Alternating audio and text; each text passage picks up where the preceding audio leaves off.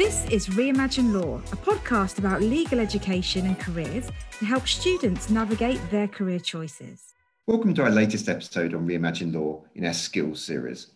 So Fran, now we're going to move on to this topic of innovation and risk-taking. Very broad topic, and you can look at this in so many different ways. I mean, where does your mind go, first of all? Well, I would initially, years ago, have thought of this as being the eureka moment. Aha, the mad scientist in a room creating something. And I've got to say, as my career's gone on, I've come to learn of it much more as a subtle process that happens over time. It's not loud, it's not showy, it's about process improvement, and actually incorporates quite a lot of what we've talked about in this skills series already in terms of collaborative working drives diversity of thought. I think that's a great place to start. And actually, you hinted at something there, Fran, where you said about almost about that idea of inching forward with something as an idea is just as good as innovation. It's interesting when you speak to innovators, they often talk about three different types of innovation. They talk about incremental innovation, which is what you were hinting at there. There's what they call breakthrough innovation, which might be at the level of, I don't know, a whole moving into a market or something.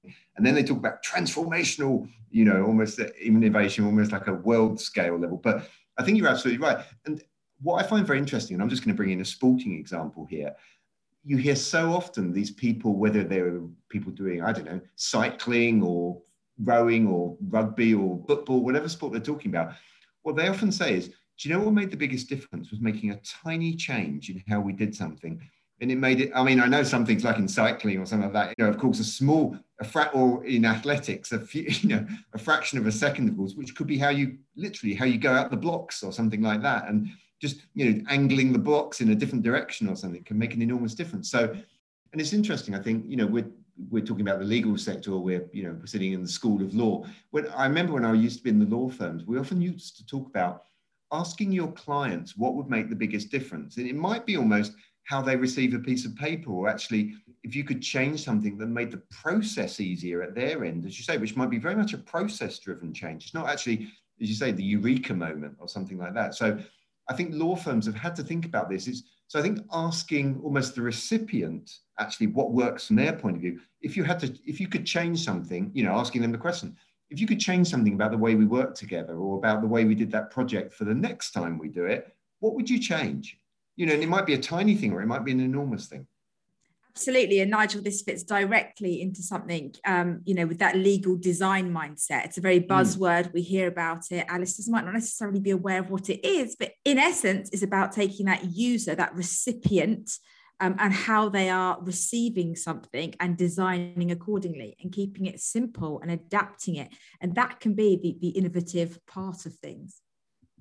I think that's right. And you said about keeping it simple there. Again, when law firms talk to their clients or their customers, what's the one thing they say? They say, oh, please just save me the time. And I'll give you an example of, one thing we did, is this innovation? I don't know, but encouraging the lawyers, and the client actually said this to us once. They said, do you know what would really help me enormously? Could you please just write something to me so that I can then just flick it on to my own internal people at my end in a format? So if you can draft it in a way or have a little note at the top and then say, draft something below that I can just flick onto my person. That was for them, okay, it's a tiny bit of innovation in the grand scheme of things. But absolutely. What is the value additive that you're giving to something? I think that's what you've really got to think about here. And it can be quite small, and that innovation can be, as you say, in an incremental step. I often think about an example that's often used in legal design about contracts. How many of us don't ever read contracts? How many of us click that little box, and move on?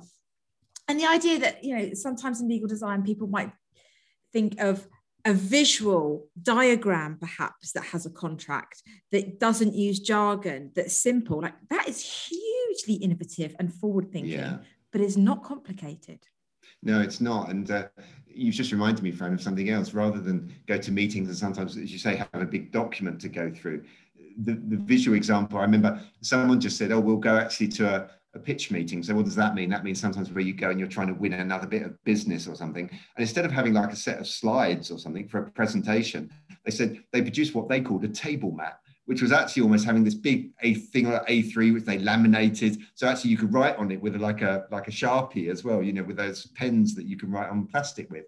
And they wrote on that and they said that was just a different way of doing a presentation. But it was lovely because actually then the person on the other side you could give them a pen and they could actually join in as well. And they said it ended up being a lovely kind of collaborative conversation, but it was very innovative again. So how could you do a different, perhaps those of you listening, if you've been asked to do a project or a presentation, what different ways could you actually do that presentation as well? There are 10 or 15 different ways you could think about that.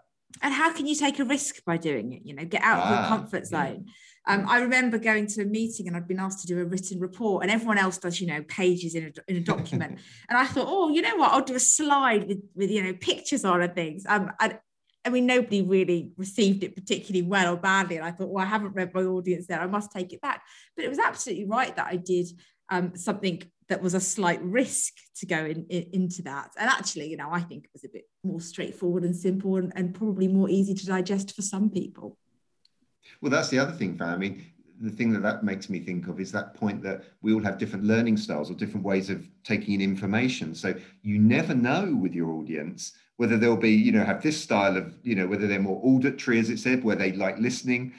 I actually need to see, I'm very visual, so I like pictures, going back to some things we've been talking about. So actually innovating can help you connect with the person you're trying to communicate with. Yeah. And, I do want to make the point, Nigel, that people that go out to purposefully be innovative often aren't. It's an organic thing that comes from many of the other skills and attributes that we've been talking about, that customer-centric approach that then organically grows innovative ideas rather than, wanting to have the eureka moment and going off and doing it.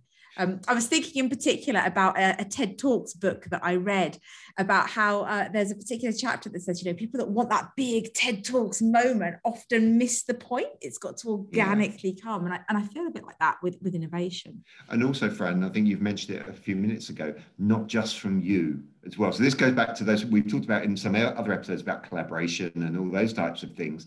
I remember I was at a conference once and someone in the audience, and it was actually about innovation and how organizations innovate. And the person said, so how do you think this works? And he gave a little talk. And in the question and answer, someone put their hand up in the audience and said, well, I think what you said is true. However, in my experience of working for many years, I think you'll find that 95% of innovation comes from listening to your customers. In other words, it's the very practical solutions that actually you get by hearing other points of view as well. Yeah, really, really interesting. And links, of course, to everything we've been saying on relationship building in the other skills episode here. Yeah, fantastic. Well, I think we've come up with some key takeaways here about innovative approaches. Thanks so much for listening to this episode, and we hope that you enjoyed it.